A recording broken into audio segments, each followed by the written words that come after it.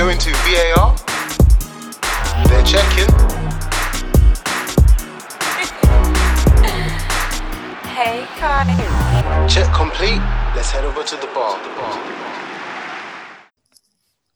Yes. Welcome back to our New Year's episode, first episode of the year, episode 46. I'm your host with the most, Andrew, and we're back with our all-star cast again. We don't need to introduce ourselves by now. How are we doing, guys? Happy New Year. Happy New New Year, Year, everybody. Happy New Year. Yeah, Happy man. New Year, you man. I mean, Back again, Jeez. active. how was the New Year's like in the UK? Because apparently in Berlin and in Amsterdam, there was no fireworks anywhere. How was it? I think I saw fireworks around, in London. Like, yeah, there was, How they yeah. usually do. Yeah. Yeah. They said for real? No, they told people beforehand. The news was going to be no London fireworks to And stop then, people from coming yeah. to London. But obviously, they then went. Obviously, it was planned anyways. They were just saying no, so people don't turn up in London. Yeah. So yeah, It was very subdued, basically. Mm. But Yo, yeah, there was yeah. bare fireworks in Liverpool, man. I don't know Okay, about man, you, we get it. You're tier Yo. 3. Yeah, we understand, man. We get it. We enjoyed, bro.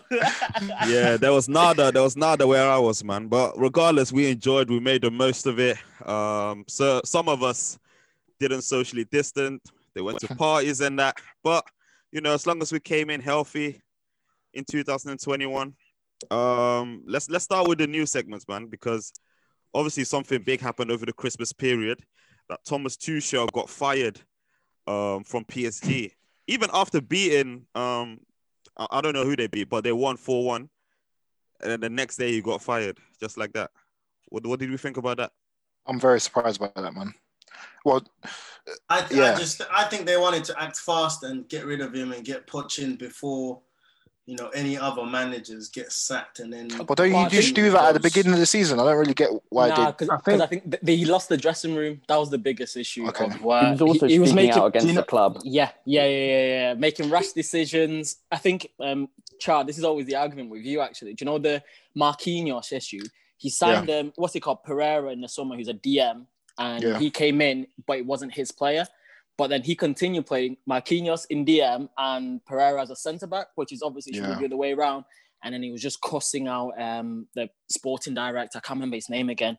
Leonardo, that's the one. And then just slowly but surely, he just There was also the issue of the Champions League game where obviously PSG went against and he went against sort of what Neymar, he was arguing, saying no, there wasn't no racism when the PSG. That was ugly, man. I was So there's no sympathy from my end, man. That's what I think he'd lost the dressing room, and also I think PSG suffered from Chelsea syndrome anyway, where they just do what they want. If you ain't doing it, they're gonna cut you straight away. They don't waste time. I think the decision for me is more not necessarily the fact that he's gone, it's just Poch being the replacement. Yeah. I've always looked at Poch and thought long-term project, 3 to 5 year project where he nurtures players, and whereas PSG is here and now, and he hasn't got the pedigree that is associated with what they need. So, and I think Allegri was available, wasn't he? Like, there's a few managers who have got that pedigree. So I was just a bit confused what's the pedigree to manage PSG? In terms of what they need, I don't see what you're saying, bro. No, in terms of not necessarily what I get what you mean. I get what you mean. What they want. I get what you mean, but allow it, man. Pochettino's perfect. He's got the players as well, like, so it's literally gonna be here and now. Like, is Poch perfect though? I'm with Char, man. I think it's Allegri perfect. No. He's a winner. It's not necessarily that I don't think Poch is a good manager or good enough. I just think that from what PSG have wanted or what they've been craving for over the last 3, 4, 5 years, is Poch going to be that person to deliver that? Because as the way I looked at it, I don't know. Is he the one to get you the Champions League? The thing is, they've had Ancelotti as well. He didn't do it. But Tuchel was at one point. He was probably more. He was the closest, bro. He was the closest of all of them. But is this not the same Poch that took Spurs to the Champions League final? So if you give him players like Neymar, why not? That's what I'm saying. No. But I'm saying, so he can fluke. Then if he's fluked it with Tottenham, what can he do with PSG? That's probably what. I'm not saying that he's the wrong choice. I'm a bit like, I'm with of course. But to be fair, do you know what? I didn't even know he used to play for PSG. Yeah, that's what I mean. It made sense. It made sense. 2 seasons there. He's not. But he wasn't a legend like that. Yeah, Nah, not a legend. Not a He's legend. a normal boy. Yeah. Let him But to be start fair, pad, the man. PSG, Let him start the pad. PSG have legends. Nah, Yeah. Luyendula and them, man, bro. Yeah, they don't really. man. Ronaldinho and that. Luyendula. They do have a legend. They've got Cavani. He's a PSG legend. Yeah, that's fair. Yeah, he is. True. That's true. Ibra as Ibra as well, yeah. So they've got current legends, not like it's dry, man. Yeah. Tabs, you know ball, man. I'm just trying to get to your level, bro. I know, bro. I get. But yeah, just trying to... Thomas Tuchel fired. Obviously there was rumblings in the group chat as well that this was obviously, pre-Chelsea game, but the Arsenal managers were kind of, the Arsenal boys in our group, they were kind of, flirting with this idea of Thomas Tuchel before the Chelsea game. Let me stress this. So what? Not me. No, who was that? Not me. Fam. Wasn't Not me. No, Shambas. You. You're flooding That's cap. That's cap. in lies. Bro. It's 2021 and you're flooding in lies. Yo, Andrew and his agendas, boy. No, it was him, forever. bro. It's in the chat. I'm not saying you want his Tuchel. Pull it up. I've never even mentioned this manager, even when he's been at PSG, bro. Wow. I know nothing about him. So I dreamt it. Ray Charles. Man, them are not even backing me as well, you know. Saying this. I'll pull it up later. Imagine, we've got receipts today. You're lying. 2021. Hey, more bike. The agenda got an agenda, but I'm sure this was said. But let's move on. Andy. Let's move on. Obviously, during the December month as well, there was a sudden huge influx of corona cases amongst players, where even certain matches were even called off, especially the Fulham games. The games involving Fulham, sorry. What did we think about that? Because it had a lot to do with players not socially distancing, partying together, chilling together, and infecting each other. I'm surprised it actually took this long, personally. I thought it was inevitable. It was eventually going to happen. Like, especially with the Christmas period, the government was trying to almost free us up, and the next day they were trying to lock us down even more. But yeah, I'm just genuinely surprised. I mean, how long have we been playing under these sort of restrictions now? Since March, April? This is what I've been asking myself. Like, all of a sudden, again, it's, corona thing has gone up again. And it's just weird to me how it's spiked up again. And we've been doing this for months, especially in the football world. It's just it literally mirrors what's happening in football right now. Just mirrors exactly what the government it just mirrors what the UK government. No one's got a clue, and it's just mirroring. I think that the decisions that the government are making are just affecting football. So I think football is not exempt from what's happening in society. So I think, for example, there's been a lot of misunderstanding, or basically the way we've handled the whole coronavirus situation as a society has been wrong.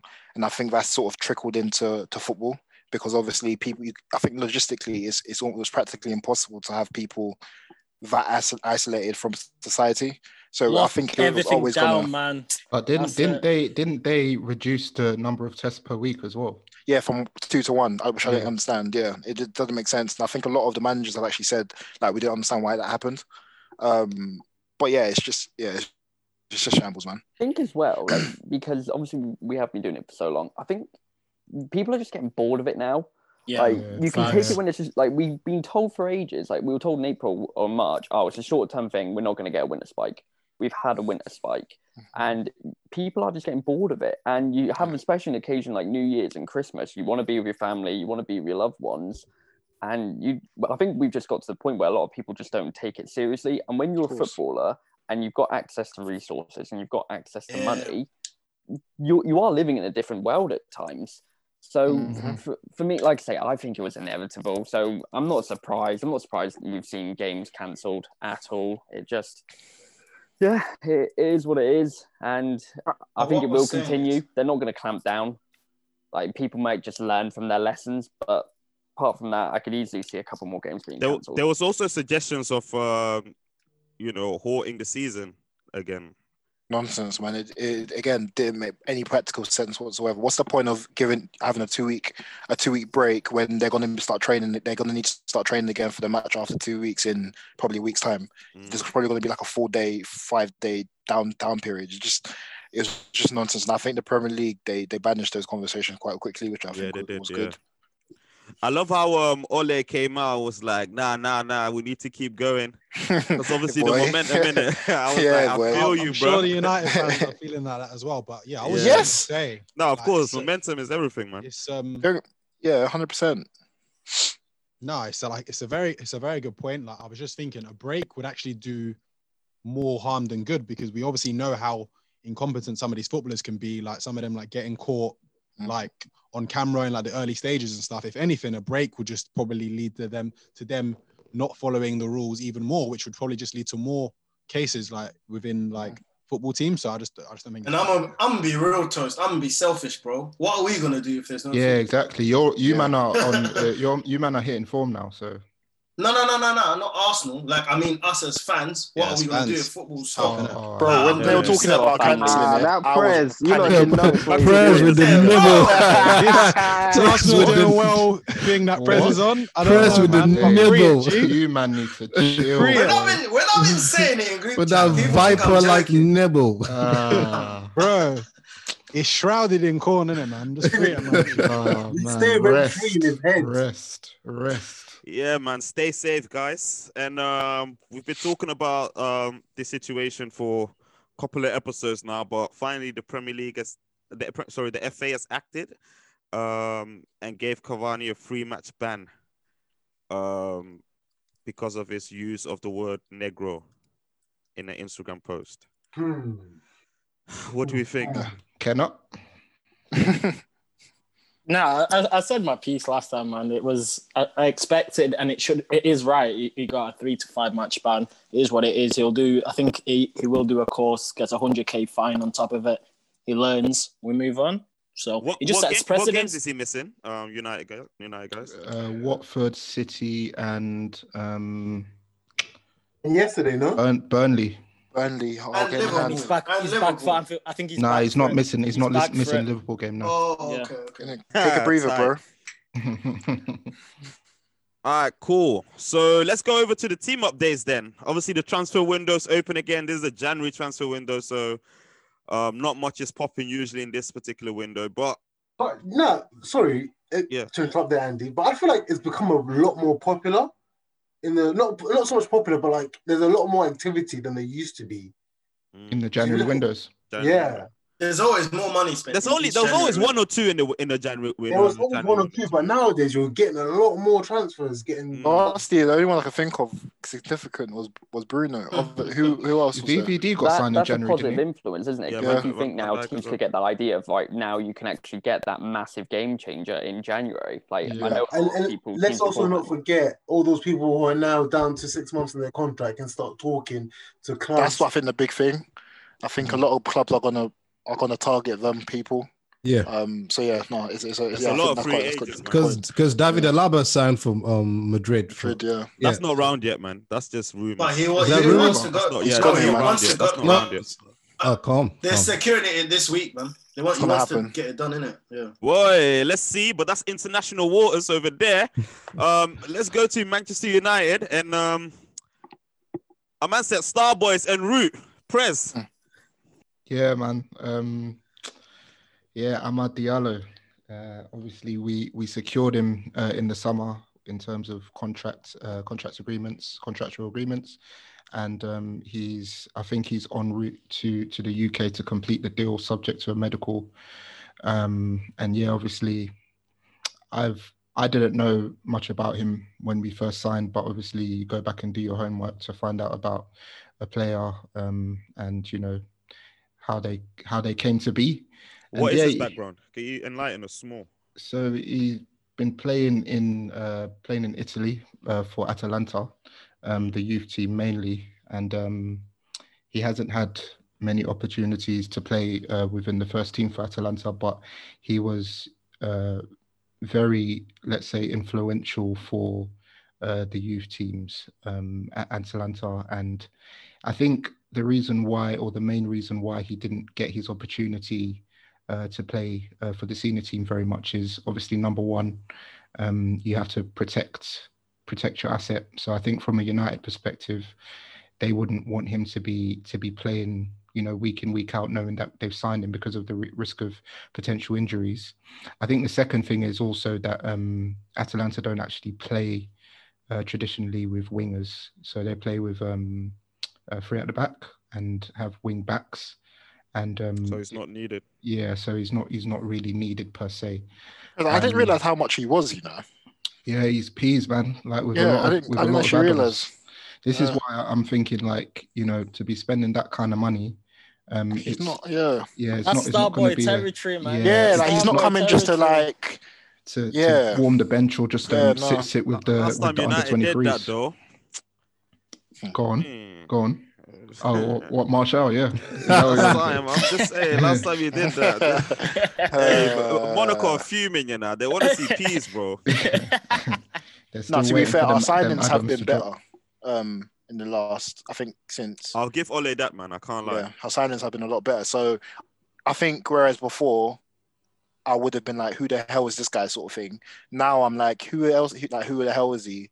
But I've got like a form of confidence that he might be actually all right, because we've done okay in the transfer window over the last. He looks like a good talent, man. Like from what I've seen, obviously, is all you can go off is the clips you see on YouTube, etc. But he looks like he's got the tools, man. And different to what we have as well. Yeah, exactly. We've been crying out for a right winger or a presence on the right wing to sort of give us a different dynamic, and he could potentially be that guy, especially with all the talk around.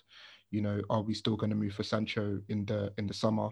Yeah, is that going to happen still, you reckon? So, I mean, for me, from my perspective, it's kind of like if he progresses quicker than maybe expected, and we start to see him showing evidence that he's ready to perform at a high level within the Premier League or in England, then maybe we shouldn't move for him. We've already spent a lot of money on Diallo, so why not give the kid the opportunity to see what he's got? How much is he? I think it rises to up to 40 million euros, given he hits the bonuses or whatever. And he is how old? He's 18. Yeah, he's 18. Is there a Ballon d'Or clause in there as well? I don't know, has to be, bro. But yeah. Any other? Yeah, sorry, Tabs, go on. No, I'm saying Ken is cheeky. That's all. Oh. Any other incomings or someone you're hoping to see or something you're hoping to happen? Centre back, man. I want a centre back personally, and yeah, a centre back for me is partner Bailly or Maguire. Trick question. Is a tough question, man, because for me, obviously, we've seen Bailly has been performing. I don't want to go into too much right now, but Bailly's been performing quite well in the last few games during this festive period. But we all know he has an issue with fitness. So I would like to see someone come in as a solid number two to Bailly potentially. I don't know how long Lindelof will be out for, but I think we do need another centre back. All right. And have you been linked with any? Not that I've seen currently. Calm. The conversations that are coming out of United is there's probably not going to be much happening in January. I think a lot of our targets are going to probably happen in summer, so I won't expect us to do that much during, especially I think due to our form now. I think they're going to probably look at it and think we've got probably enough to sustain where we're at the moment. But if we've got ambition, we go out and get a centre back. But it's easier than done, sort of thing. But yeah. All right, nice one. Let's go over to Liverpool then. And Kenna, there seems to be noise around a certain centre back. Yeah, Sven Botman. So he's a centre back at Lille now. So he was signed initially as a Gabriel replacement from Ajax, and then he's done pretty well. Lille are flying. They'll be challenging. Second, isn't it? Yeah, they'll be challenging for League. But the bits I've seen of him, it's not like I'm not highly impressed. And then I've done obviously my reading about him. So everyone technically is supposed to be really, really good, and he looks solid. But in the same breath, he's slow. And in the formation we play and the style we play, fast players are exposed. So never mind slow players. So I'm not convinced it'll happen. Honestly, and I don't think we'll sign anyone. It's almost a case we'll buy time for Matip to somehow get fit. We'll patch our way through with whoever's fit with one of the kids, and then we'll just stumble our way through games. That's what I think will happen.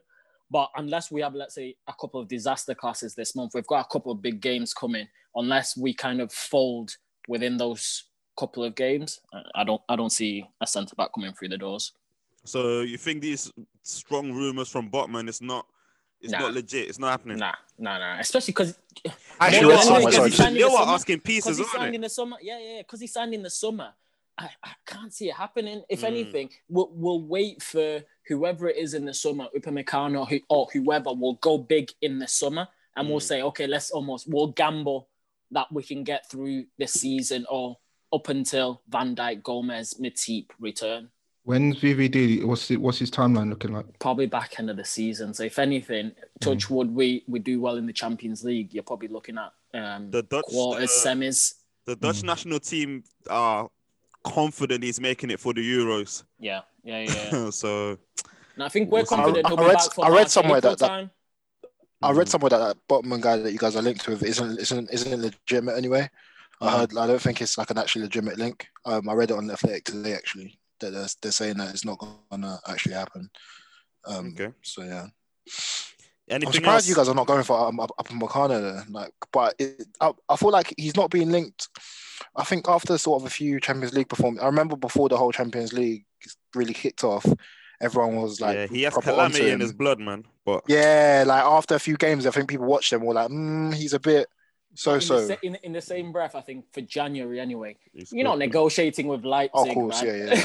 Leipzig. Yeah. Remember with Keita 2 years ago, we dropped the bag 60 M's, and then they go, but you're not getting him until the end of the season. So, and then this season again, his clause only kicks in after July anyway. Yeah, so yeah, we'll wait, man. Yeah, we'll wait. Is there anything else? Nah, not from my side, no. Yeah, neither have I, to be honest. Just that Botman. All right, cool. Let's head over to Arsenal then. Let me go to Muno because he's kind of in the know over there. Arsenal, anything happening or? With me, I'm in the know of certain things, but transfers, I only wait till I get that Twitter notification. But So you're saying that there's certain who have notifications on everything, innit? Okay. Why are people biting though? Silas was very bad. Anyway, he even muted.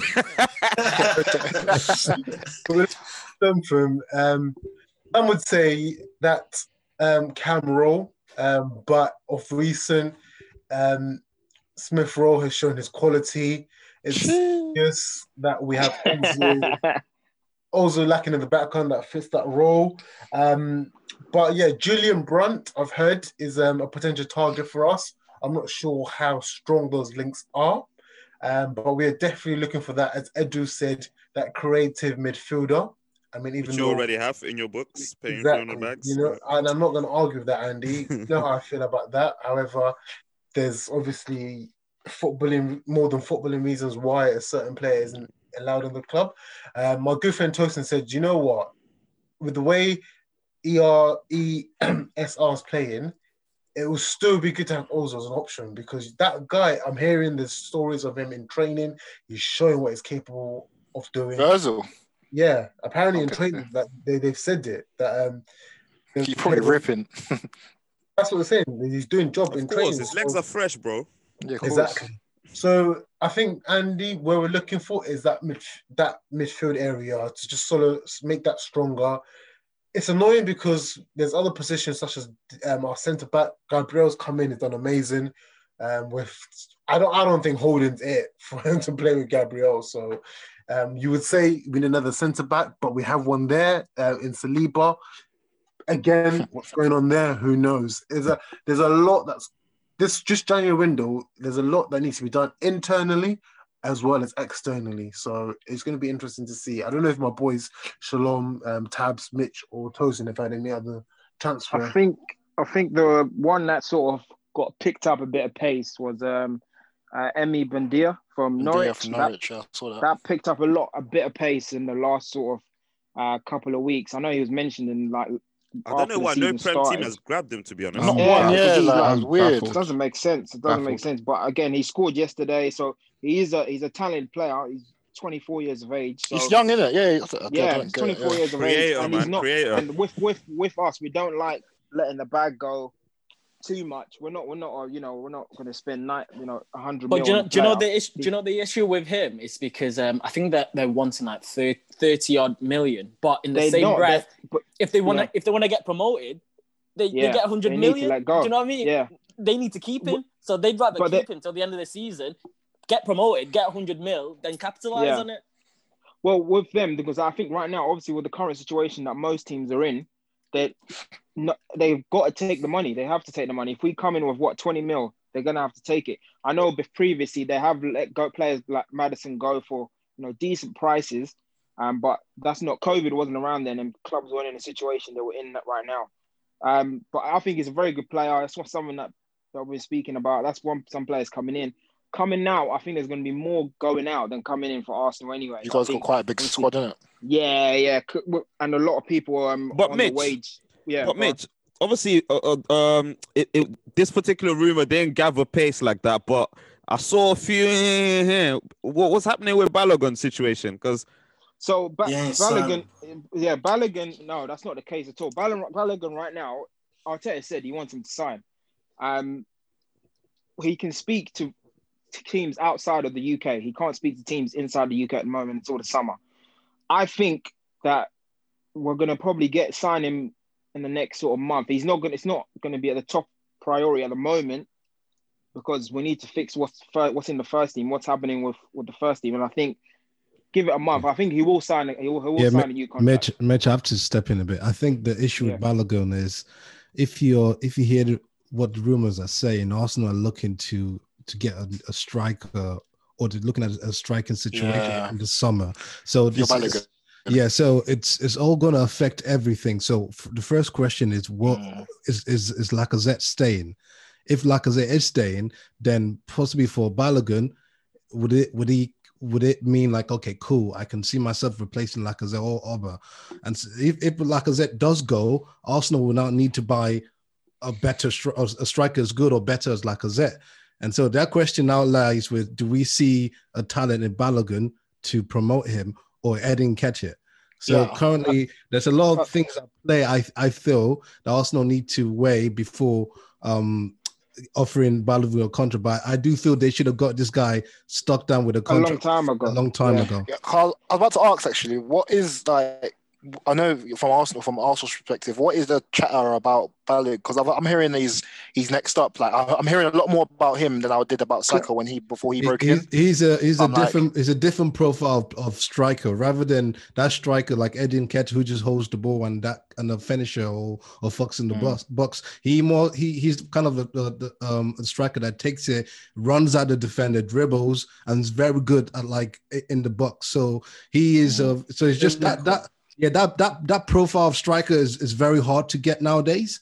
And when you get them and they're good as prolific as Balogun, he becomes a very hot topic. So I saw his goal again in Europe. To be fair, it was a good finish. And this is what I mean about how there's a lot of internal things that need to be sorted out before we can start looking at even external. Because I mean, some people may say, do we need to go to the transfer market? Let's sort out what's going on within the club first, and then look out at what's next. All right. Kolasinac has gone though. That's one we can talk about. Oh yeah. Kolasinac is fine. Schalke, you like that, guys? Is that finalized? He took a pay cut, it's done. It's done. Yeah, it's gone. Yeah, he went on the first day of January, literally. Couldn't wait to leave, apparently. So now you've only got one senior left back, or two. Tierney. Yeah, that's one of the things that will need to be addressed. Actually, 100%. Tierney and Saka, Rennet. Don't let Kanahi say. Yeah, but Saka's right wing here now. we go. Like what? Yeah, let's not even. We can discuss that later. To be honest, that's a can of worms, man. Yeah. All right, cool. Strizza. we're coming to you, mate. Anything happening there on North London? Not really. Like from what I've read, obviously with Poch going to PSG, there's going to be links with Dele Alli. He spoke about him highly when he was on Sky Sports as a pundit. So, and obviously Dele's not playing much, so I don't see that happening in Jan. Though I see that potentially happening in the summer. Yeah.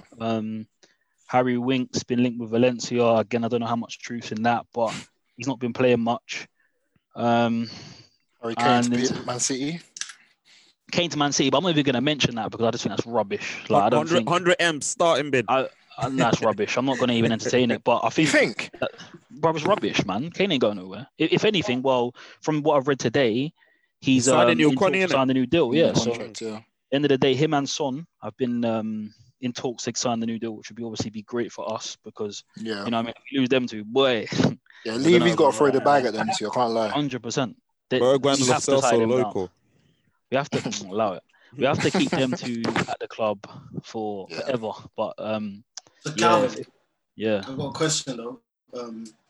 Maybe it can wait till after the transfers. But yeah, go on. Yeah. Calm. Yeah, so in terms of incomings, I think Sabitz has been one that we've been linked with. Apparently he wants to join. And apparently it won't be done in Jan, but in the summer. So he's definitely a player that I've liked from what I've seen when I've seen him play. Yeah, good and I think that like we're missing that player, that 8 in centre midfield who, like if we play Højbjerg, Sabitzer and Ndombele, Josie doesn't really like playing Lo Celso and Ndombele together. So will we see it if he was to join? I don't know, but it's good that we're getting linked with that profile of player. And then a centre back still links with Skriniar. There's links with Schalke centre back called Kabak. Haven't seen him play. He's Turkish.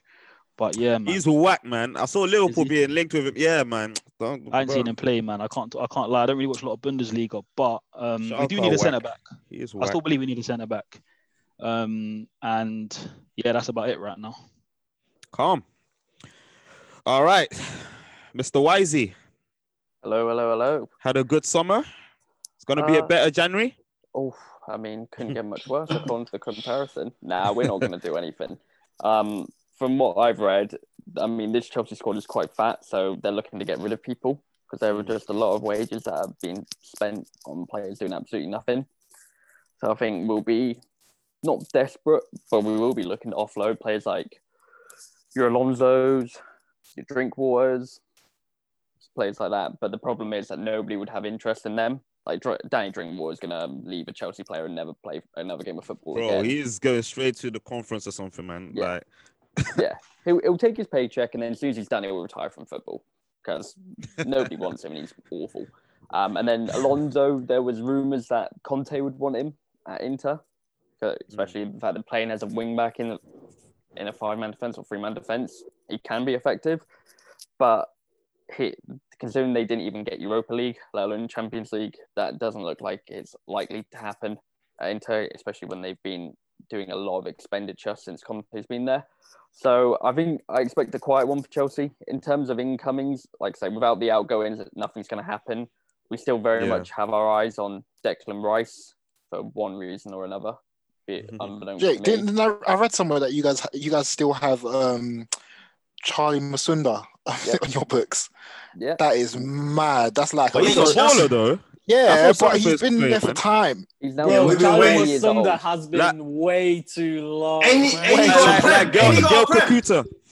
got a prem like with Thingy? Yeah, he played the same time as Loftus, 2014 times. Yeah, I think maybe so.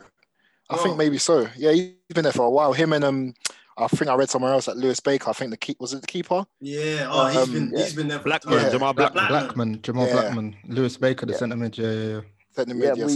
We constantly farm out these youngsters because I think it just gets to the point when they're not going to make it, but we continue to loan them out. Well, they're not youngsters. They're my age. These men are grown men, bro. Well, I'm actually looking at I'm looking at Chelsea's, not mine, my friend. But I'm looking at Chelsea's loan list and it's massive. Actually, I'm like listen to some of the players. Always been massive. Chelsea's been notorious for it. Yeah. Chalobah, Lucas Pearson, remember him? They had him. Sava Costa, Izzy Brown. He's still on their books, isn't it? Lucas Pearson.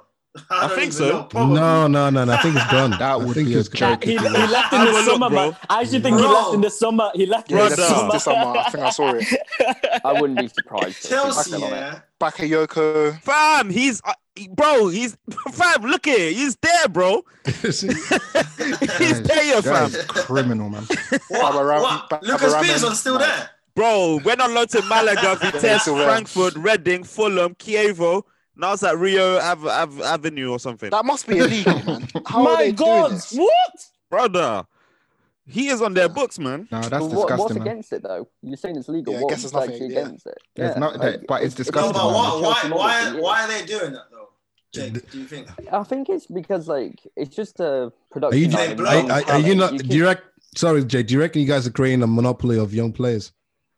I think that's definitely the case. Like, it's just that's an bollocks, acquisition of though, talent. Like, you take enough shots at the dartboard, you're bound to hit, right?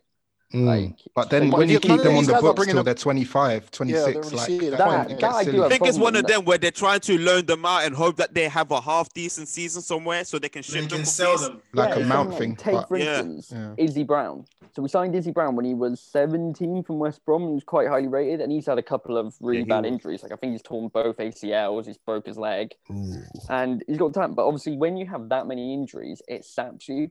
Like, you're never going to be as sharp. Yeah, but and in the same breath, like now he's at Huddersfield, I think, having a decent year. But I don't blame Chelsea though. I don't blame Chelsea because the players still have to sign these contracts. I think if you look at it from a player point of view, especially like Izzy Brown, he's protected, bro, for life. He's living off that Chelsea contract of where if he does end up in League One, League Two. Yeah, but being the player, you can never. These men are youngsters. What the best in the country? But that's you have to take that with a pinch of salt because firstly, what contract did he sign? At what point? He might be making peanuts and be signed to just. So that's the thing. I don't think no one gets peanuts at Chelsea, my bro. Okay, basically, okay. Basically, I just think you can't say he's good for life because we don't know. How old is Izzy Brown anyway? He's like our age. He's older. So you got players like Jamal Blackman, the keeper. He's been there since what 2012, and obviously he had a youth career as well. Mm-hmm. And he's on loan at Rotherham, and he's 27 years old. Like there's no progression. I think what they don't want is they don't want a KDB or Lukaku situation again where you let players go and then they blow up. I think that's. But they let KDB go when he was blown up already. That's what I mean. That's what he did nothing for Chelsea. Like no. But he was doing it in Germany for Werder Bremen. Yeah, he broke the assist record on loan. He was doing it already. Mourinho just wasn't keen of him. That's all it was. No, I think he moved permanently. Go back to those Chelsea ones, and this is the thing because you think of people don't know KDB, Salah, and Lukaku, right? So of those three, KDB did nothing. When he was on the pitch, all he wanted to do was shoot the ball. That was it. Now, don't get me wrong. It's obviously regretful that we let him go, and we should have put like an option of matching at least when they got a transfer offer in. But he was not showing off his potential. Now, was he given an opportunity? No, not really either. But he was relegated to some poor roles. But that was the same time we had Mata as well, and Mata was relegated to being sold after a year in which he got. What was it? 57 goal involvements. Or no, sorry, 53 goal involvements. That one was bad timing, man. The Brown one.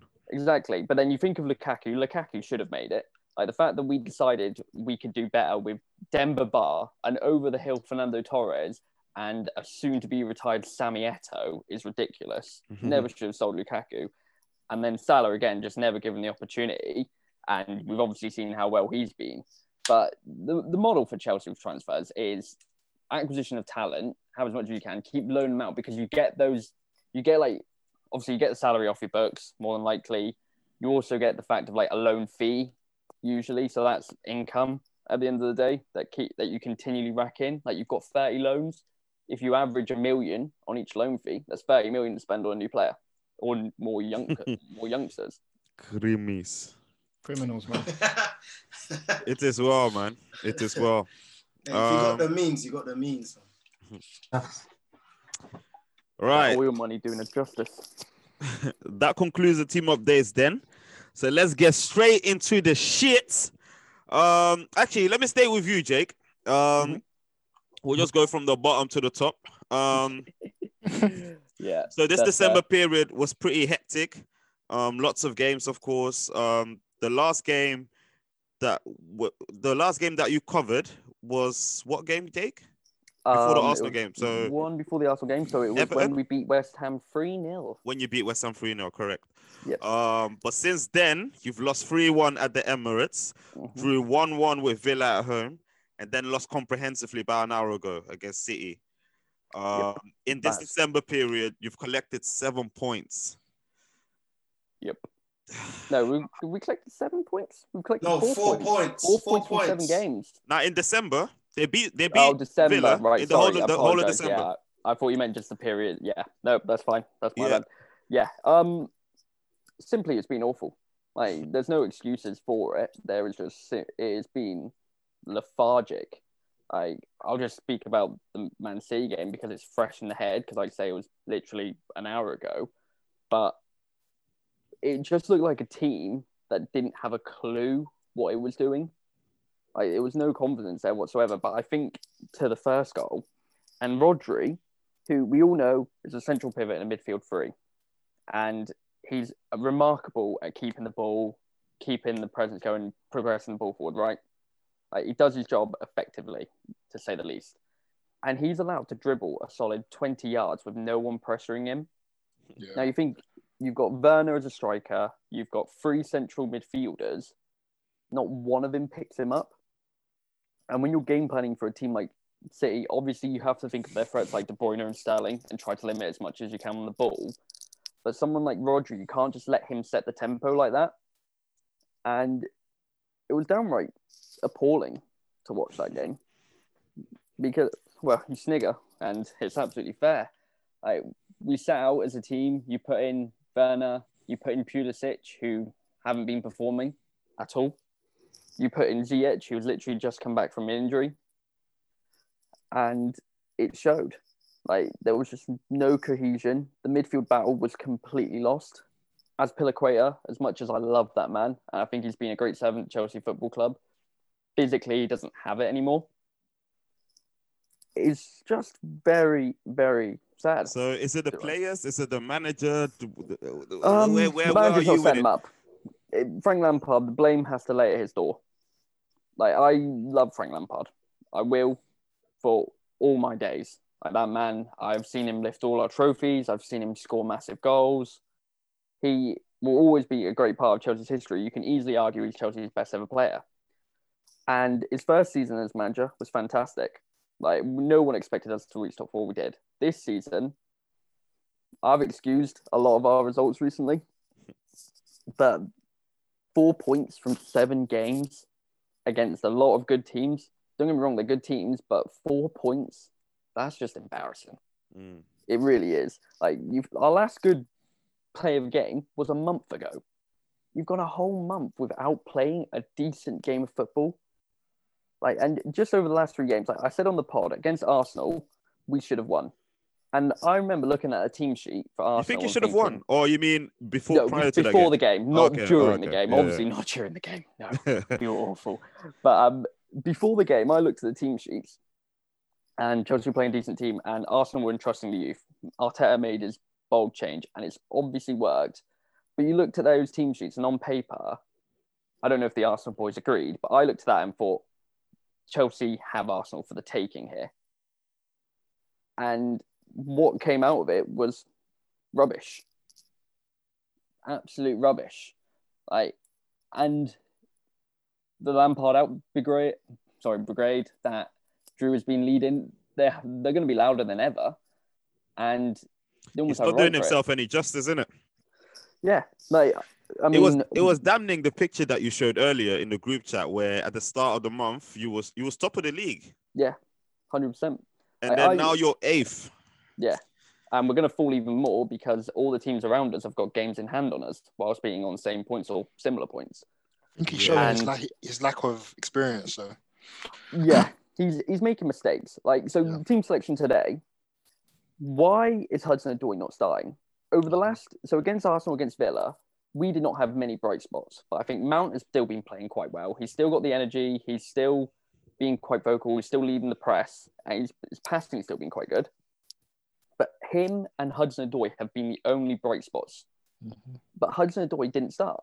Instead, we've brought Ziyech back from the dead, and you're still relying on Pulisic, who, even though he's getting games in, he still doesn't look sharp. He still looks like he's... Do you know what I mean? Like, he still looks fit. He looks fitter. He's still running about. I think the difference between Pulisic and Hudson is that Hudson is a bit more inventive than Pulisic. Pulisic can carry the ball, but I think Hudson does a lot more. He can pick a pass. He can dribble. He can dribble past a player, and he bags as well. So I'm fine with that, but it's just like I think, Drew, so come back. So when Chelsea played Liverpool and when lockdown was lifted and it was the 5-3 game, Pulisic, that game was a force to be reckoned with. Yeah, he was cold. Against City, he was fantastic. This season, it just looks like there's no sparkle. Do you not just think looks that like he's making up the numbers right now? He's having trouble. He's having trouble staying fit though. Like, so he's playing with the handbrake on. Yeah, he's kind of maybe a little bit tentative. That's absolutely fair. But then why are we continuing to push him in these games? Yeah, this would have been a prime opportunity for a rest. And Jake, what was his injury? Which he was out for? It was hamstring. Like he said, he felt he had an awareness. That was because I remember having a rant about this on the pod because it's like, how can you have an awareness about hamstring and be out for 3 weeks? that just really annoyed me. But yeah, I think this is where Lampard. Like I've just watched before we came on. I just watched his press conference, and I said it in the pod. If he does what he did against Arsenal and blame the players, then I would officially be Lampard out because you can't continue to blame the players the way we were set up today. Like, we were just getting ripped to absolute shreds today. Against Arsenal, we weren't close. Like, Emile Smith-Rowe looked fantastic, as the guys have mentioned. Like, we let Xhaka and El Neni dominate the game. Tierney had no one near him the whole game. And then today, just the runners were running free. Like Lampard admitted, right, we knew beforehand the game that they weren't going to operate with a traditional striker, so we had to make sure that space was occupied. Nobody occupied that space for Chelsea. It was either Rodri was free or De Bruyne was completely free. Thiago had a shocker as well, to be fair. Yeah. Well, absolutely. I mean, all of them did. The only people on that team that I'd say looked okay, or I say people, I'd say person, was Mount. Again, I think Mount was the only one that had a bit of personality to him, that wanted to progress the full ball forward, that wanted to press. Sterling had Chilwell's number as well. Yeah. I mean, that I'm not that saying that I'm not fussed about, but when you're one-on-one against one of the best wingers in the land, if you're losing your battles, I mean, that happens. Like, I still believe in Chilwell. I still think he's been good for us. Like, because I know if Emerson or especially Alonso was on that pitch, my God, that would have been a bloodbath. And it was already much there. You sound pretty down and out. But do you think Lampard can turn this around? There's going to be a little break, FA Cup, and then you're back again against... who are you playing against? What a good question. I don't know. I've just been too sad. Fulham. Fulham. Oh, God. The fact they've actually been playing well, and I'm not looking forward to that. Wow, that's. It's a derby. It's a derby day. Start there, man. An ex-Chelsea legend as well, no? An ex-Chelsea legend. I think I doubt it. I'll be completely honest. Like, it's really strange because, like I said, like last season, Lampard had no expectations, and I think he almost reveled in that. Like the whole everyone's against us, everyone thinks we're going to do badly mentality, and he used that possibly and we played really well last year. This year, with the heightened expectations, it seems like, especially over the last month, we've just been drowning. And he talks about like he said in his press conference, we've gone through a period of pain and we're going to go through some more to get out on the other side. It's like, why are we going through any more pain? Go win some games. Don't talk to me about if you're in pain, lad. Like, just go win football games. That is your job. That is what you're held to. You are a Chelsea manager. It is now being reported by The Athletic that we're already looking at replacements. I am not surprised in the slightest. There is clearly pain over there, man. Jake? Oh, yeah. I really hope that Chelsea turns it around for you. But if not, I'm here, mate. You know that fella. Nah, 2021 is the year of positive vibes only after last year. So, but Chelsea are testing that. At the end of the day, Like, I know my club will be fine because if Lampard's not going to go for it, someone else will. We'll just hire the next guy. Facts. All right, let's go to Strizza then with Spurs. So since the last time we had an episode, Spurs drew 1-0 to Wolves. The Fulham game, of course, got postponed. And then it was a Kane and Son bus session against Leeds. 3-0. Spurs have collected 8 points this December period. Happy? I remember you said you won at 9. Yeah, I'm not unhappy, but I'm not happy, innit? Like, I think being realistic, you know, a loss against Liverpool ain't the worst result. The Palace game frustrated me. What else was there? Obviously, the Wolves result frustrated me massively because I think it was a game that we had total control of and we just sat back like we've done. The Fulham game obviously called off, which was frustrating, but we bounced back with a win against Leeds. So it's Tottenham, man. Look, at the end of the day, we're not the most consistent team, but we're in and around it. So I think 8 points in December isn't bad. 4 points off the top. Yeah.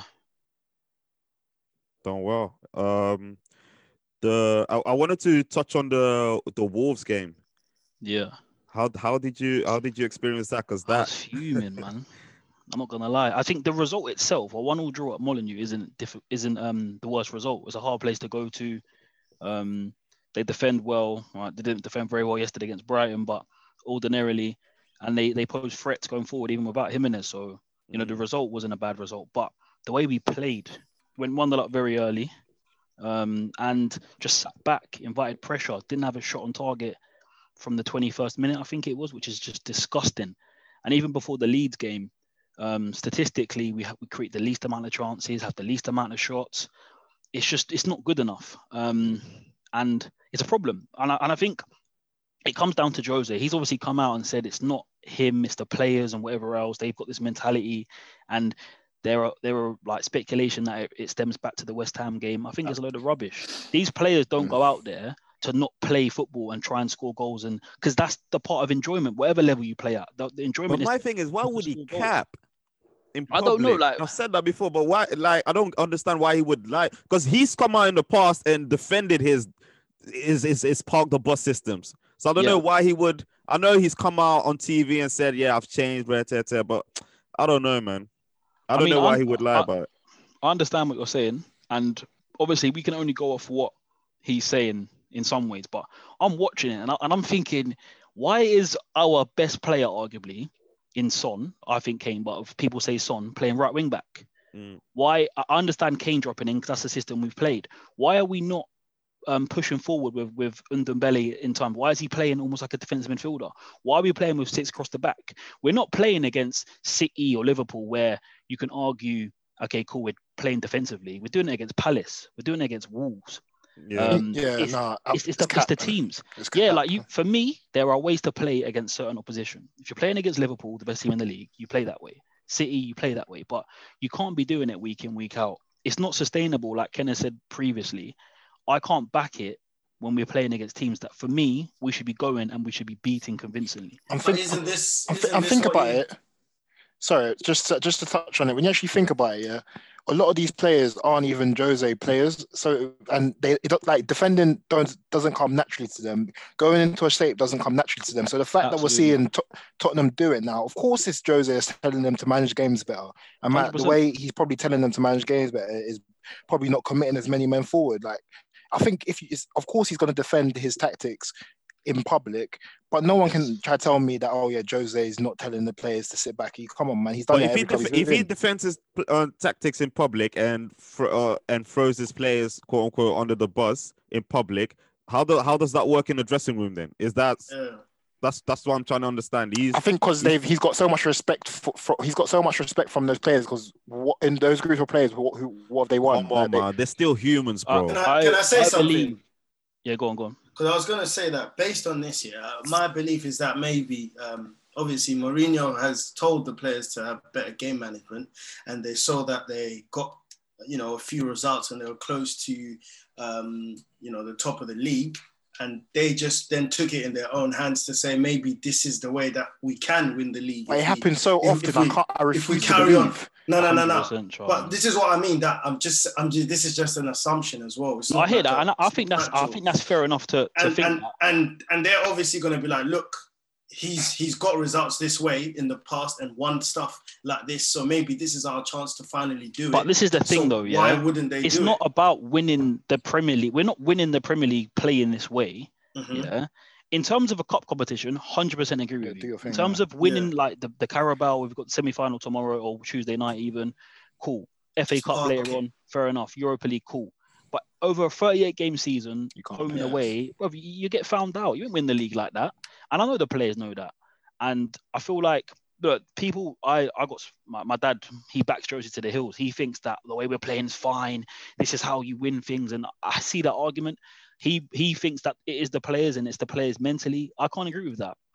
The mentality has always got to be, in my opinion, to go out, win games, score goals, and express yourself on the pitch. And we ain't doing that in games where I feel like we can. So as a fan, it's frustrating. But of course, like I've said before, if we get wins and if we get into the latter stages of competitions and whatever else, then I have to support it. I have to back it. But it's boring to watch, man. As a fan, like I've got used to watching the best football in the league under Pochettino. This isn't it, but we just have to just ride with it, man. Roll with it for now. It was good to bounce back yesterday, like I said, with a good win against Leeds. Again, I don't think we played very well.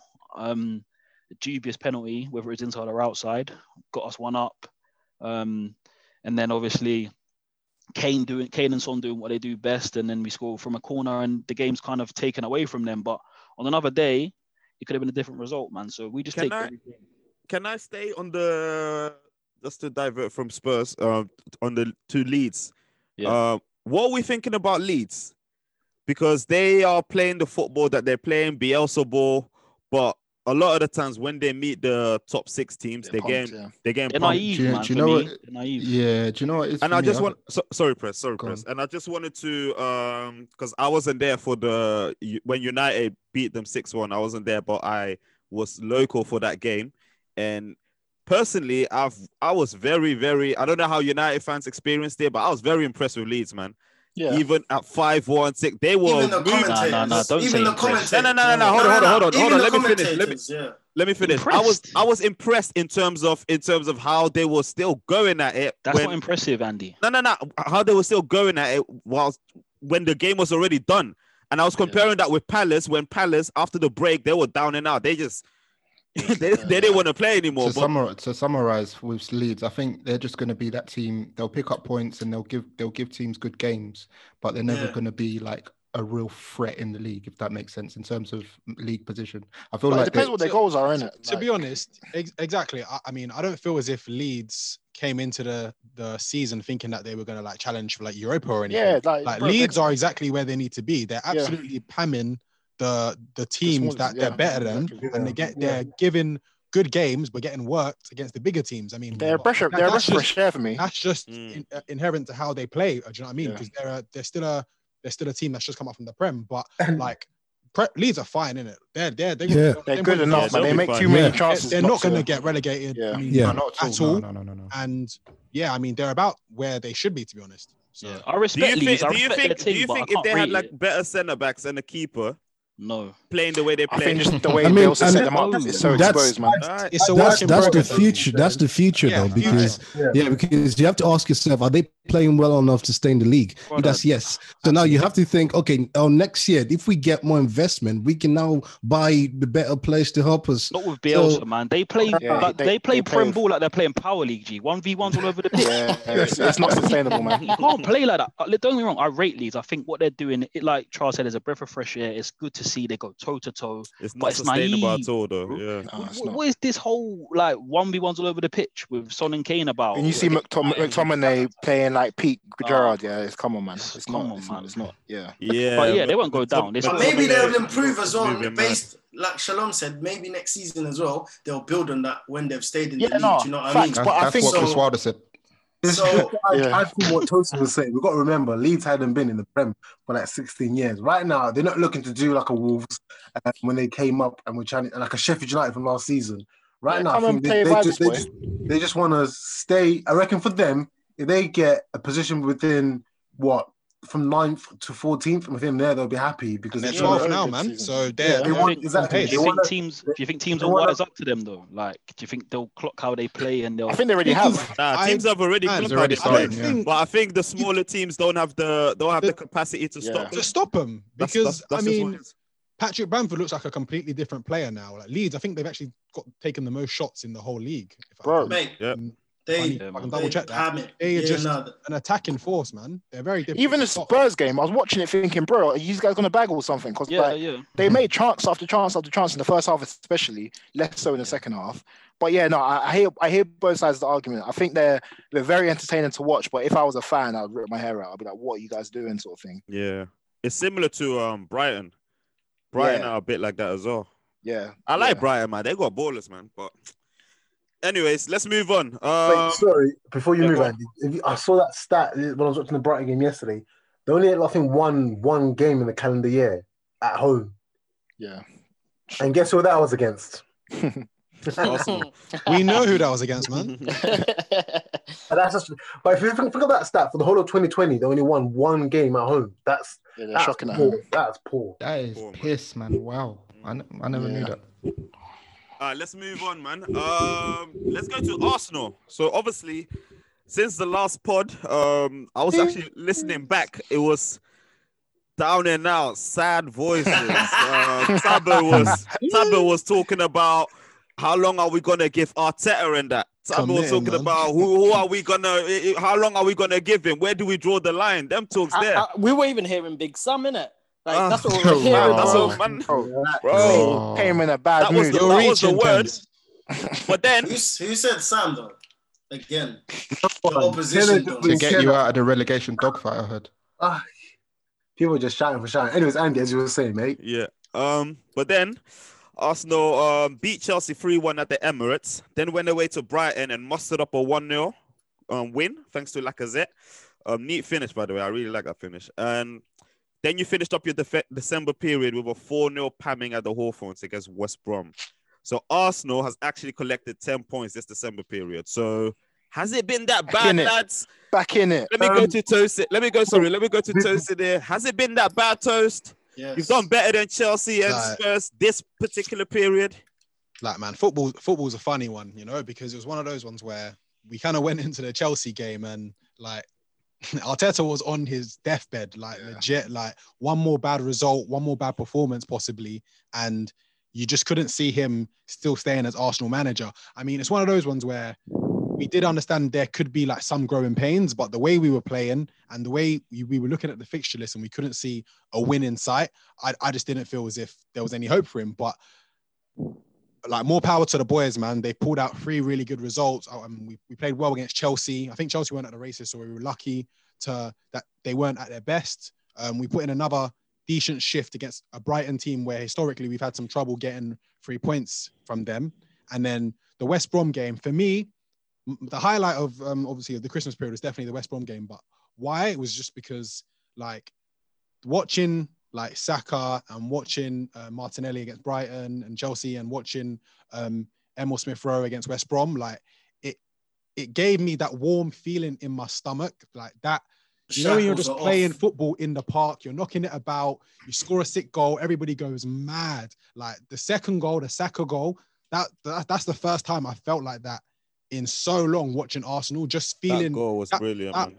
Good, warm feeling of like how football is supposed to make you feel, you know. And I feel as if when all is lost, go back to the youngsters, you know what I mean? That's gonna play for the badge. That's gonna show a bit of desire, man. Like for me, I'm looking at Willian, I'm looking at Aubameyang, I'm looking at a lot of the senior players in this patch. They have really, really disappointed me, man. Like, and it's been really, really eye-opening for me as well. But let me go to one of the Bexley brothers. Let me go to Taps. But saying what Toast was saying, a certain Lacazette has come good this particular period. Yeah, he's come good, man, and this is what we were calling for as well. If you remember, when we spoke a few episodes ago about what Lacazette was meant to be as well for Arsenal. If Yang is not bagging, he's bagging, and he's stepped up, man. He's looking confident, looking sharp. Man are saying he's carrying Yang right now. Yeah, man, and this is what it's supposed to be like, though. It's meant to be like that your strike partner looks after you when you're not getting the goals. Do you know what I mean? But can I just go back to that? Because I remember last season we were saying if Yang's not scoring, what's going to happen? And I think, look, Lacazette's just shut a few mouths up a bit, because that's literally what's happening right now. Yang's not scoring, we need goal scorer somewhere else, and Aubameyang just stepped up. So not Aubameyang, Lacazette just stepped up. But so, yeah, man. Also, in defense of what people were saying, Lacazette wasn't looking like he could step up. So he's stepped up now. He's looking sharp. He's looking good. And I guess he's happy. And the roles have reversed. So let's just hope that Yang doesn't take a lot. You don't think he's playing better / different, or is he just finishing his chances now? It's confidence, man. It's confidence, man. I think when you see you see the net bulge, like you feel like you can do anything as a striker. Do you know what I mean? So I feel like look at the difference. The last couple of games has improved. Yeah, look at the difference between him and Yang right now. Yang is clearly someone with no confidence. Yang is just looking like Dawn of the Dead. Does that frustrate you guys? We need your input here, man. Yang, that's your boy, man. Input on what? That's your boy, man. What's going on with it? to write home about? At the moment, there's nothing to write home about, as Toshin said. But I think it's not necessarily Yang not finishing. I just feel like the more he gets the good balls, which he is now, the more he will score. So hence why Yang should be there. But the problem about Lacazette to Yang is that if Yang isn't firing, he does other things.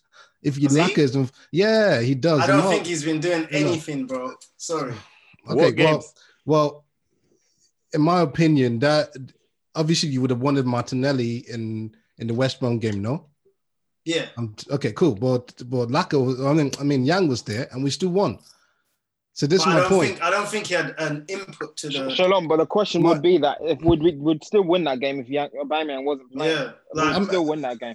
The question, yes, if you had Martinelli, yes, you probably would. But with Aubameyang there, we still won. But my point is with Lacazette, if Lacazette isn't scoring, what else is he doing?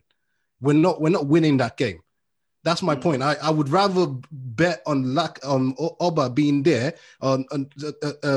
Lacazette's link up in the West Brom game was good as well, man. Yes, because Laka is in form.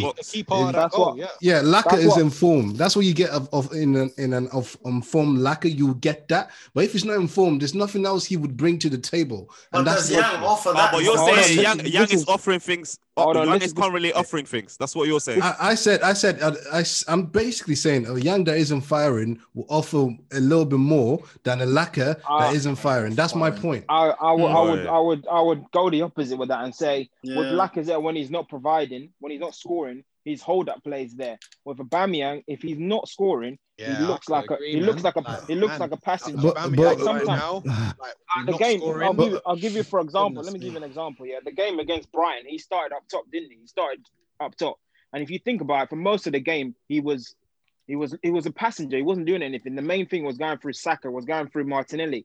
They were bringing the energy to the team. They were bringing pace to the team. And when Laka came on, he started holding up the ball, bringing in play, and then that's ultimately we scored from that. So I personally think that with Aubameyang right now, he's looking like a passenger. He looks like a striker that's not scoring because his arms are up in the air now. He looks frustrated. There was one pass he played to Tierney, which was that was awful. Oh no, Tierney's played it to him, and the ball's rolling away, but it's not even like, oh, let me try and chase it and get exactly. It's like hands are up. I remember that. He's frustrated, and it's like at least look like when you're not scoring, look like you want to like go for the ball at least, just for us. You might not get it, but just run for it. Man said just for us. I mean, to be honest, without going to about that argument, I think you can use that argument with both players. Like for example, I agree with that as well. Yeah, for example, when Arsenal are not playing well, what's his name? Laka has his hand in his like on his body like panting. You know what I mean? So I feel like Laka was criticised more. I feel like Lacazette was criticised more at the same stage. Oh, yeah, 100%. But that's normal though. But Yang has carried, bro. Yeah, Yang has carried you, man, for like 2 seasons now. Yeah. No, it's different. He's allowed to go through this. So yeah, I'm like, just give him. He's warranted. If there's any player that's warranted this, like for us not to give him slack, it's Yang. Yeah, it's true. It's Yang. Andy, in the midst of all this, I'd like to shout out the young shooters in the last month. Obviously, like shout out Emil Smith Rowe. He made his first start. No one saw him coming in, to be honest. But he made his first start at Chelsea. You can see the difference. The guy looks, it looks like he's linking up the play, which is something that we're missing. Obviously, I know everyone's like, Ozil needs to come back. He's not Mesut Ozil right now. He's not going to be Mesut Ozil, but he is bringing, man. Yeah, he's bringing something different to the team, which we didn't have a month ago. And obviously, the first game we won after that bad run in the Premier League was the game that he started with Martinelli. And I think the difference is the young boys are bringing a lot of energy into the team. They're pressing. And that's the other thing I didn't like about Aubameyang's performance. His pressing is not. He's not a pressing type of player. He's not a player that will press anyway. That's not his game. So Martinelli, Saka, Emil Smith Rowe, they will press. And with Martinelli's energy, he makes others want to press as well. Because I saw Saka now because he's seen Martinelli running. He's running as well. He's going to press the fullbacks. And I think, shout out to all them three as well. They really put a lot of energy into Saka, especially. Just a last question. On Saka in particular. Like, how do you guys, like this for all Arsenal fans? How do you guys where do you guys like to see Saka play? Currently on that right wing position, where he's playing the last couple of games, or still that left wing back? I've seen him on the right, man. Yeah, same. 100% on the right, because it's like the way he's carrying the ball, the way he's turning defenders, that's the sort of energy you want to see. You want to see him in the final third. A player like that, I think he'd be wasted playing him left wing back. I don't know, because like when Saka, I suppose, broke into the first team, obviously he was playing wing back, left back, should I say? Actually, do you know what? He was having a lot of effect down that wing. He was getting a lot of assists. He was probably. I think he's very intelligent. So, he can do both. I think exactly. Yeah. I don't want to box him to one side because he's shown promise on both wings. Yeah. So Andrew, for me, I think the big question is, does Saka replace Pepe? That's my big question in my eyes, because what Saka has done, especially against Brighton, when he took what's his name? It was not Solly March, Burns. When he burnt Burns on that. He's whack, bro. Yeah. But this is wait, hold on a second. My question is, we asked Pepe to do that. Yeah. Pepe doesn't do that. And that's how that goal was created by Pepe, by Saka taking him out. Yes. And so essentially the big question is, will Saka replace Pepe? And that's the bigger question. But I don't think that's the question. I don't think that's the question. But the question is, where do you prefer him, bro? And like, that question answers your question by saying I prefer him right wing. That's what I'm saying. So essentially, I'm saying right wing. For me, it's a weird one because at the moment he's obviously our best player and he's clearly versatile. We build a team around him or around the others. So if Pepe wants to step up, we'll play Pepe's natural position, and then Saka will go on the left. For me, it's just. But then that blocks Martinelli as well. That's the problem. I think Saka's showing that you can play. I don't really care. He plays where he wants. I think Pepe is finished, man. You need to think about the team at the end of the day. For the team, since Martinelli and Saka have started playing on the wings, we have looked a better team. At the end of the day, your team. Pepe, when Pepe plays, we do not look an effective team. He doesn't press properly. He doesn't defend properly. And I know people have a lot of love for Pepe because he cost a lot of money. But at the end of the day, if you've got the talent, play. Simple as that. Yeah, I think what's shown in the last 3 games, especially for Arsenal, from outside in, is like you can have all the talent in the world, innit? But if you're not showing application, if you're not doing the basics, you're not running, sprinting, pressing, then you're not going to do well. Like Willian and Pepe are probably more talented than probably Emil Smith Rowe and in terms of quality. But they're not doing the basics, and I think the youngsters have done the basics, and I think that's the reason why Arsenal's fortunes have changed. He came with no leg pension. So before we move off, Andy, one thing I think as Arsenal, we've been very lucky in how the games have come about. we've won those 9 points within a week.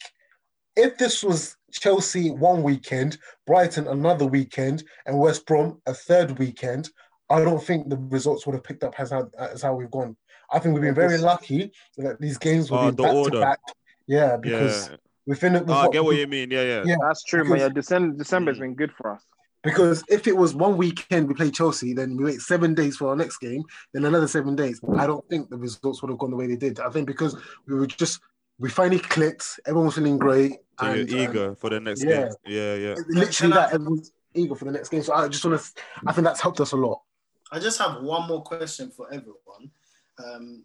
So does everyone think that Arteta has now released the shackles? Because the conversation before was that he was holding the team back. So has he released the shackles? Because I think in the last 2 games we scored more goals than our whole season put together in just the last 2 games. If I want to be mean to if I want to be mean to Arteta, he's a fool, and he basically stumbled upon the solution by playing Emile Smith Rowe, and that's because Willian couldn't play. So he basically realized you need to put a number 10 in that fold, and then you have a number 10 that dictates the play and the pulse of the team, and you become creative when you have a number 10 there. It's clear as day, but it took him that while, and he put his faith on Willian, and Willian hasn't done nothing. So now he's learned. Go ahead. I'm going to jump in there. Sorry to interrupt, because this is more a concern of Arteta. When we appointed him, this is the kind of shit you need to do when you're at other clubs. And this is now, he's only realizing this now, and it's costing us. This is why I was not happy with having Arteta straight away, because stuff like this that he's realized now is costing us. He should have done this at some other smaller clubs. They realized that he can't have things his own way. And that's this run when we were playing shit for 7 games. All right, let's keep it stepping, man. Let's keep it stepping. I do know that very well. Anyways, the tide has turned over there at North London Red. So long may that continue. Back in it, lads. Back in it. 3 points off Chelsea. You're the benchmark. Let's go over to Ken's then. Liverpool. So obviously, since the pod, last episode, we drew 1-0 to West Brom, then drew 0-0 to Newcastle away, and we are playing tomorrow against Southampton. In this period, we've collected 12 points in this December period. In the December month. Kenna. Just disappointing, man. It's disappointing. It's not us as well defensively, because I think defensively we've been okay. Like, we haven't made calamitous mistakes, what, let's say, people expected or potentially even I expected. But just attacking, we look so lackluster. There's no thrust, there's no creativity, and the chances we do get, we're missing them. And it's almost the opposite of like Spurs, of where we're trying to go forward, we're dominating games. I think every single game we've had probably 60% up, 65% possession, and we're just not creating high quality chances, and then the chances we get, we're not taking them. So for me, like I've said it now for a couple of weeks, Mane has looked so poor. It's like he's not interested, but he's not his usual self. Salah, I wouldn't agree with that. I don't think he's been poor at all. I think he has. But that's poor. What has been poor about him? But what has been poor about him, though? No, but that's what I expect of his standard. Because remember, just before the Palace game, that was his first goal in like 6 or something like that. And he scored, of course. But then after that, then he's back to that previous form, if you know what I'm trying to say. Yeah. So if you take a span of 10 games, he has been poor. And that's by his standards. Maybe not other people's standards, but why expect of Sadio Mane and Salah more than anything? It's been poor. Firmino's been okay, but just as a team, we've looked poor, man. And our best player by far, who probably our player of the season so far, Robertson, has been absolutely excellent. Other than that, no one else can put their hands up and say, in this, let's say, especially in December, minus that Palace game, they've been, let's say, up to their usual standards. So, yeah, it's annoying, but we're still top of the league. It's more like, what's the right word? We're trying to reach our high standards of where we're top of the league, but we should have a bigger gap. We should be more comfortable than what we are now. Yeah, that is my issue, man, because the games that we drop points at. Obviously, initially when we were even in November, we had a brilliant November. Looking in December, we were thinking, bro, we're collecting 3 points against everyone. Maybe only the Spurs game will be a banana skin, which is funny because we collected 3 against Spurs, and then the rest we just drew to Fulham, drew to West Brom, drew to Newcastle. Do you think it's a mentality thing? Yeah, I was about to say that. I don't think it is. I don't think it is, to be honest, because even if you remember, I've said this as a reason a couple of times, the Diogo Jota thing and the Thiago thing. Let's say more Diogo. When he was, let's say, coming on / playing, we looked at a miles better side with him. Do you know what I'm trying to say? Of where we had that cutting edge of where, let's say, Sadio wasn't clicking, Salah wasn't clicking, Firmino wasn't clicking, Diogo would. I think he's still he scored, 5-6 goals this season? He's played 10 games, if that. So he was almost the difference. Something to prove almost, yeah. He was the difference. He was the cutting edge. And I think we all seen it against Newcastle. Thiago came on for 15 minutes. We looked miles a better side. We had an extra gear and we picked up a bit. So like I've said a couple of times, I think we almost need to get through the next couple of games without almost Diogo, get him back in, and then I think we'll be good. But is he fit soon? Hopefully by the end of the month / beginning of Feb. So we just need to get through the next couple of games. Okay, I'll ask you and Drew this then. When we're not saying mentality, but is it a case that maybe your established players offensively are just getting a bit bored? Because you've brought up Jota and Thiago there. They're your 2 major new signings that have come in to freshen up the squad. Is it a case then really where Firmino, Mane and Salah they're comfortable. They're comfortable. A bit stable, yeah. It's just a case of you've heard the same message for 3-4 years now. Yeah. And against these teams, you have dominated them. Like the Palace team, you absolutely crushed them. But then against Newcastle, it's not that. Maybe it's that, like you say, you kick that extra gear. There's just not a desire as much as there was to win, or to do that extra mile to push the win.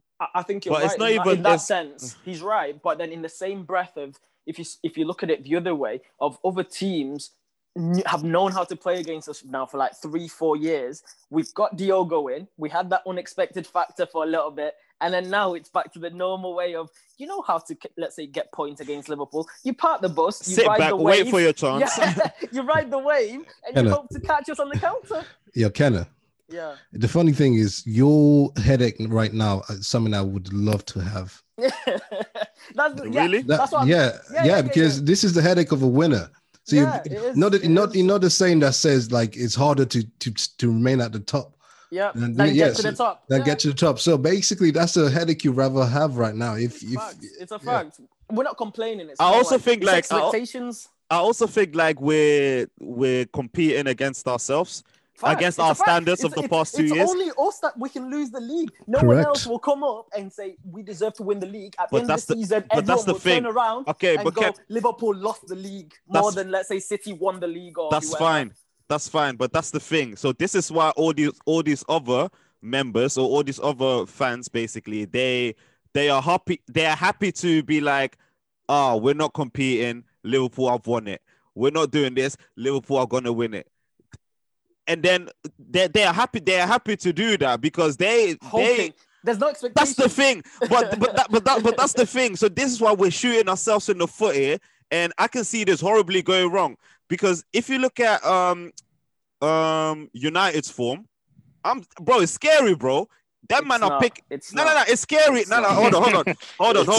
Hold on. It's scary in the sense of they are top of the league in terms of away wins. It can only get better, and it is getting better at home for them. But then we can spin it the other way of we're top of the league of the home form, and we can only get better away. So you can spin it both ways. You can't spin it both ways. But getting better away is always harder than getting better at home. If you fix, it is. Nah. Bro, and also Klopp. We also have to talk about Klopp and his reactiveness, man, because. But this is what Jake said as well. I think the front three are comfortable because if you're Sadio Mane, Bobby Firmino, and Mohamed Salah, you look to the bench and you've got Origi, let me ask you something. And someone else. If you see Salah missing 3 sitters, Comes to the 70th minute, it's still 0-0. You've got Shaq on the bench. What are you doing? Nah, he's staying on. I'm sorry. Fuck that, bro. Fuck that. Salah. The thing is, I love Salah, yeah, but when he's in this mood, he pisses me off, man. Like, I was so upset. But yeah, we're still top of the league. On goal difference, that is. It's looking good. Hopefully, we've got a tough January, I think. Got United, we've got Southampton. But that's where we almost earn our we earn the title. That's where we earn the title. What is it? Southampton away, United at home, Burnley at home, Tottenham away, West Ham away. That's a tough January, bro. It's tough, man. But it's that's tough. where we open up the gap. Tottenham want blood, don't they? They really want blood. Come the 30th of January. Bro, it's long, man. But yeah, you got to beat people, man. And it's almost I almost look forward to the big games because touch wood, they're the teams that want to play. It's the West Broms and the teams where they're like they shithouse it, and I hate those sorts. But Tottenham will shithouse it, and that's what's annoying. United come to Anfield and park it as well. If we're smart, we come to Anfield and park it. But I don't think you will, because I think you'll try. But they have done for the past. Yeah, how many years, United bro? have nothing to lose. But if it was me, if I'm Ollie, bro, you got nothing to lose, bro. You got more Ole is 60th minute, man. You think Ole with Baye Maguire, he's playing high line? Yeah. Bro. No, I'm not saying high line, but I'm saying you might be a bit positive. Like you'll play, do you know that formation? You might play the other day, double pivot with Fred and McTominay, Pogba on the left. Do you know what I mean? Oh yeah, that's how we'll play. I think. Positive form. You're not going to shit house it by going. You're not going to drop. And that United, they got shooters. Actually, we'll go to them, man. But they do. Bro, that's what I'm saying. We need to be worried. Don't be like, nah. No. The thing is with Spurs, with Strizza, it was clearly trolling. I was trolling with Chelsea early in the season. I thought maybe, but obviously they felt that. But with United, I'm not airing the thing. I'm thinking, raw. Let's see how this will pan out. This Andy, man. Bro, I'm being 100. I'm being 100, man. Don't fall for it because not long ago people were asking for Ollie's head credentials, man. So yeah, I'm not gonna fall for it. Things change quickly, man. I'm not talking. But the thing is, when I talk about United, when have I talked about Ole? I'm talking about the players. I've never spoken about Ole. I've talking about United. Have many. They've got Rashford. They've got Bruno. They've got this Donny. They've got. They kind of agreed to with Drew slightly before we go to United. Going to Anfield isn't as daunting as what it's been last couple because I believe in our players a bit more. That's mad. No, don't get me wrong. I don't think we're going to win, but I don't think we're going to get smashed like I thought we would in other games. Do you get what I'm saying? Do you think you can get a goal? A goal or two? Yeah, 100%. I think that too. That's what I thought. That's why I'm shook. With Van Dijk and Matip in them, man, I didn't think that. I thought, bro, if we got a goal, it's luck. Do you know what I'm saying? That's my point. Bro. The way they've got anyways, man. Let's go to the big winners of this period. Man. United in December, bro. So basically, after last episodes, you had a game against Leicester, drew 2-2. Quite an equal game. Then you beat Wolves with a last-minute Rashford winner, and then collected a hard-fought 3 points at home to Villa. So United in December has collected 17 points out of 21 available. What can be said, man? I mean, and they are joint top right now. Exceeded any expectations I had for this festive period, man. I must say. I must say, like, I mean, and I think it's big winners, bro. It's fair to say that because I've always said that for any team, in the course of a season, the festive period is the most difficult period to navigate. And we've shown that with the likes of, Chelsea and maybe Tottenham not getting the points that they might have thought they would have got.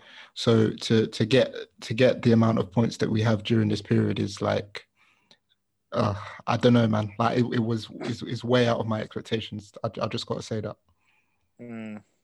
Agreed, to be honest. I think, I think I'll probably say not necessarily the performances as such, but the performances as such. I think the games because obviously we've all known that United's home away form has been solid, and our home form is what's been the issue.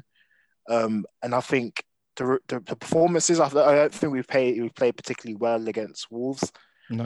I don't think we played really amazingly against Aston Villa. I think we played better against Aston Villa than we did against Wolves, but I didn't think we were amazing in both games. But I think what's really pleased me over the last period is just our attitudes towards winning.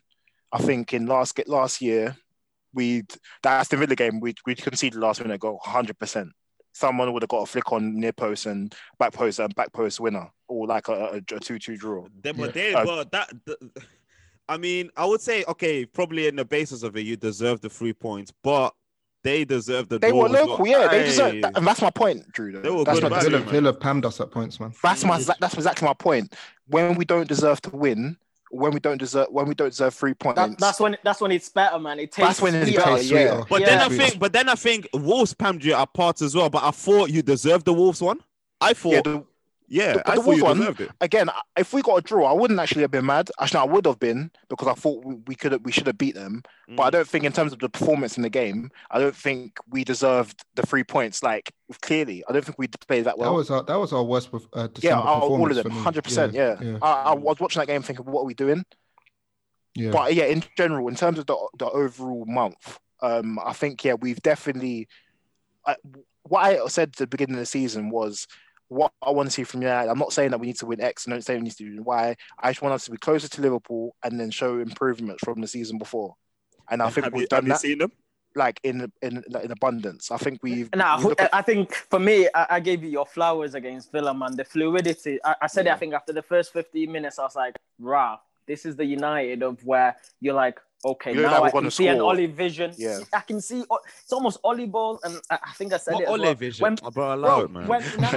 Here we go, bro. Do you know, that's not even okay. Ollie tells them, I'm overreacting. Go on, lads. Express yourselves. Bring me the 3 points home. The way he used Pogba on the left is completely different to how he would use Rashford on the left, of where when play was building up, Shaw would be really high. Pogba would pick up the half spaces and he would play.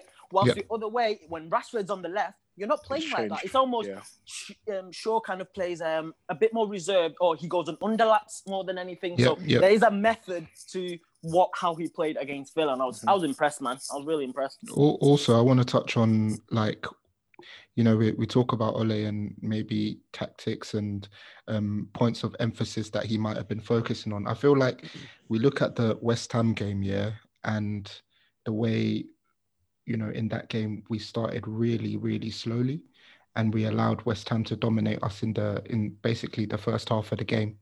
But I feel like, the turning point really came for me in the 6-2 win against Leeds, where we came out of the blocks like rapid. Like, I was like, wow, this is a new, a new almost lease of life. In the United team and in the way we started the game, and then we carried that through to the Everton game in the Carabao Cup, and then it seemed like it became like something that we've instilled in ourselves to start on the front foot, rather than previous games where we would take more time to feel ourselves into the game. Really pleased with that. So just to touch on that, what I will say is, I think United's defense isn't good enough to basically win games by 1-0. And I think what I'm most pleased about is our attack, as what Ken said earlier, our attacking fluidity. Now I watch United, I'm thinking, bro, we could actually score from anywhere. Like, and that's what I'm pleased about the most. Don't get me wrong, is that going to win us what we want? Because defenses win trophies and win big titles. However, what I'm seeing so far, especially in the season where everything is up in the air with the whole COVID situation, bro, you have your shooters shooting, and I think we have players. If Martial's not, like, what's quite mad when you think about it is that Martial's literally only just out of scoring, and we are where we are.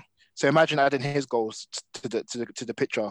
It's going to change complexion. We've got Cavani who can come in and change the game. And then Pogba's going to chip in as well. He's going to chip in. Yeah, and we've got players playing, so I've got to give Ole his props in that sense. That, like, how many times for last 3-4 years have we heard, "Oh, we don't know how to play Pogba. Oh, we don't know how to score goals." Like, do you not remember the football under Jose? And now look at us now. Like, look at the football that we're playing now. Like, I think don't get me wrong, he hasn't done anything, and I'm gonna keep it reserved to an extent. But it's so easy when we lose 2-3 games, and we might do that again this season. It's Ole. You think Ole's making the decisions wrong, blah, blah, blah. However, look at where we're playing now. I think anyone with eyes can see that United have improved. So I've got a question for you, Stephen. Yeah. So you said obviously if you get a certain amount of goals into the team, you want to see where you're going to be. So let's say if Martial starts scoring. No. I was about to let me land. So if Martial starts scoring, Greenwood starts scoring. Yep. Cavani is obviously scoring, and then you've obviously got goals coming from Bruno as well. Yeah. Do you think then you'd be a title challenging team, or is it there's still other things that need to be sorted? No, I think if we can get all their man scoring, then it goes without saying, innit? Because I don't think there's any other team in a country that can have that many man scoring and not be in the title contenders. However, again, I look at our defense, and I'm like, even against Aston Villa, they could have scored 2 or 3. Like, if they were a bit more clinical. However, we're in a good moment. Like, we just got to keep winning games, innit? But I'm not going to be sitting here being like, we could win the league if we have X, Y, and Z, because I know my. Because this wasn't your year. This wasn't your year to do that. To win the league, it's not your year. Exactly right. This is what I was trying to say to these man. Like, there's no evidence prior to this season that would suggest next season is going to be that season. Do you know what I mean? So it's just pick up the points as you go, pick up the wins, and then see where we are at the end of the season. That's it. If you finish third in a previous season and you're looking good, you've signed a world-class player, what would you say the next step is for the next? Closing the gap. Liverpool finished how many points? Like 16, 18? Was stupid. No, I hear you, but for you to say that there's no evidence is kind of like... There is no evidence. Do you not remember when we finished second, but we weren't in a title race? Just because we finished third don't mean that there's evidence that we're title contenders. No way. Like, I don't like... Just because, like, for us finishing third, we finished literally, like, I'm pretty sure it was like 16 to 18 points behind first. So we need to focus on that gap before we start thinking about then exceeding that. Exactly, man. Okay. But I mean, in terms of this time last year, the gap has been closed. So what's wrong with that question? And that's what I'm saying. I think if you look at United's form last year and this year, and it's not necessarily the fact that Man United are winning loads more, which I think Liverpool are dropping a lot more points. So that's a mixture of it all. And I think it's all about context, isn't it? It's all about context. But I don't think we're amazingly good now. I just think Do you think okay, let me ask you this. Do you think you're the second best team in the country then? Or do you even think you're the best team in the country? Form would suggest we are. But we're not. We're not. But I think City are better than us. Like, exactly. If I think at peaks, City would beat us. That's what I think. That's my personal opinion. The game, obviously, I'm sure you're going to touch on it. The game on Wednesday, I'm not going into it thinking, we should get a result. I'm looking at it thinking, I wouldn't be surprised either way. So I don't think we're the second best team in the league. No, I don't think we're the second best team. I think. And do you know the thing is, which I still think City will finish second, is because I think City could easily go on a run and win 5, 6, 7 games in a row. That's the difference. I've been saying this, the way everyone's been performing and dropping points from each other and taking points from each other. Look at City now. They beat Chelsea today. They've got 2 games in hand. We laughed at them at the start, but because everyone else hasn't been great or amazing. And let's not forget, we've given them another lane. Catch up. They've started the season as late as we did as well. Let's not forget that. So, like, it's all about context. Now, so I'm saying that everyone's looking at United thinking, well, we're picking up points. Like, we're doing well. But City are probably hitting their form like we are. The City that I saw today, I saw today, boy, they killed the game after. Oh, wow. So, Munya, Munya, do you know what the thing is? There's still Laporte to come in. There's still Aguero to come in as well. And Edison didn't play today. I think City have been written off too early for me. Facts. And another thing, just I think somebody said about, now that we've made up the points gap and we're now sort of, in that, conversation, quote unquote, like there's still 22 games to play. Like there's plenty. There's a lot of football. Yeah, we're not even halfway through. Do you know what I mean? So this is another reason why I don't even know why fans outside of United fans are getting carried away. Like there's still so much football to play. There's still plenty of opportunity for us to fumble. So there's really too much opportunity. There's really no reason to get gassed. None. But you are gassed. Not at all, bro. Okay. Anyways, let's leave it there then. Have we got any shots? Yeah, I just got one, man. I just need to see my dog Thiago start from now, man. I think he's played 2 games. I just need him freed up, man. Hopefully he can stay fit. No 2-legged tackles, no injuries, I just need to see him play, man, and then we'll get the old Liverpool back, man. I've got a shot. I just want to, because I feel like this is a shot for, even though I made a decision and I wasn't going to give him his world-class status, I think over the last probably since maybe the PSG game, I'd say, I think Maguire has been very solid. I think he's been helped by the fact that he's been next to Bailly, who's been playing well, and Lindelof and his players again has been playing well. However, I think when I watched him, because I think he was under a lot of scrutiny when he was doing wrong, I think he has performed relatively to the level we wanted him to be. Not to say that he's turned a corner and he's all of a sudden world class again, because that ship has sailed. But yeah, I think I'm going to take a shot from Maguire, because I think he's been quite important. He's played every single game in this run for us. So yeah. And you know what I'm going to do with this? Yeah, please do. He said world class and Maggie in the same sentence. I got a shot actually for my for Southeast London's own Kevin De Bruyne. Wow. My boy Mitchell Croydon. Garrett. Wow. Southeast. What a mock. What a mock. These men always have to do too much, man. You always do too much. Let me tell you. Yeah, basically. No, because who's these man, by the way? You, bro, you. Bro, I didn't say nothing. Don't include me. He's his own man, you know. Yo, let him take his shots, man. Let him take his shot. Obviously, ESR, he broke through in the team a couple of years back, had a bad luck with some injuries, and then we've obviously sent him out on loan. He showed some real fight and determination to obviously get back into training, work on himself, and then come back into the squad.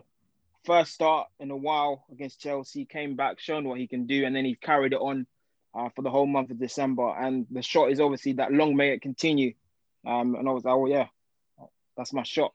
A man like ESR.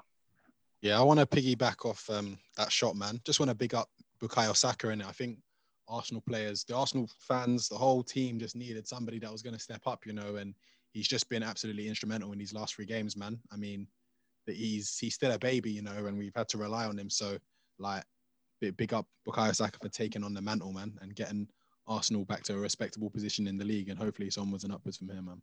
God's child, man. God's child. Come on. Yeah, man. One shot, one more for Heung-min Son, man. 100 goals for the club. Tottenham legend. For real? He actually is. Man. He hit 100. He's a legend. 5.5 seasons. We should have said that at the top of the episode, man. Trust. Yeah, I just remembered now, man. I think he's the first non-UK and Irish player to do it as well for the club. Is it all comps or prem? That's all comps. All comps. Yeah. So yeah, 5 seasons. That's a lot, bro. And considering his first season, he was. Yeah, exactly. His first season, he was there was talks of him being sold as well, man. So, yo, not many penalties in that as well. That's sick, man. That's sick. Yeah, he's hard still. All right, man. So that's the end of this episode. Please do check us on the next episode. FA Cup weekend, VAR podcast, Rapping Drew. We out. Peace. 3 points, gang. Talk to me nice, man. Talk to me at all. Hey, this guy, bro.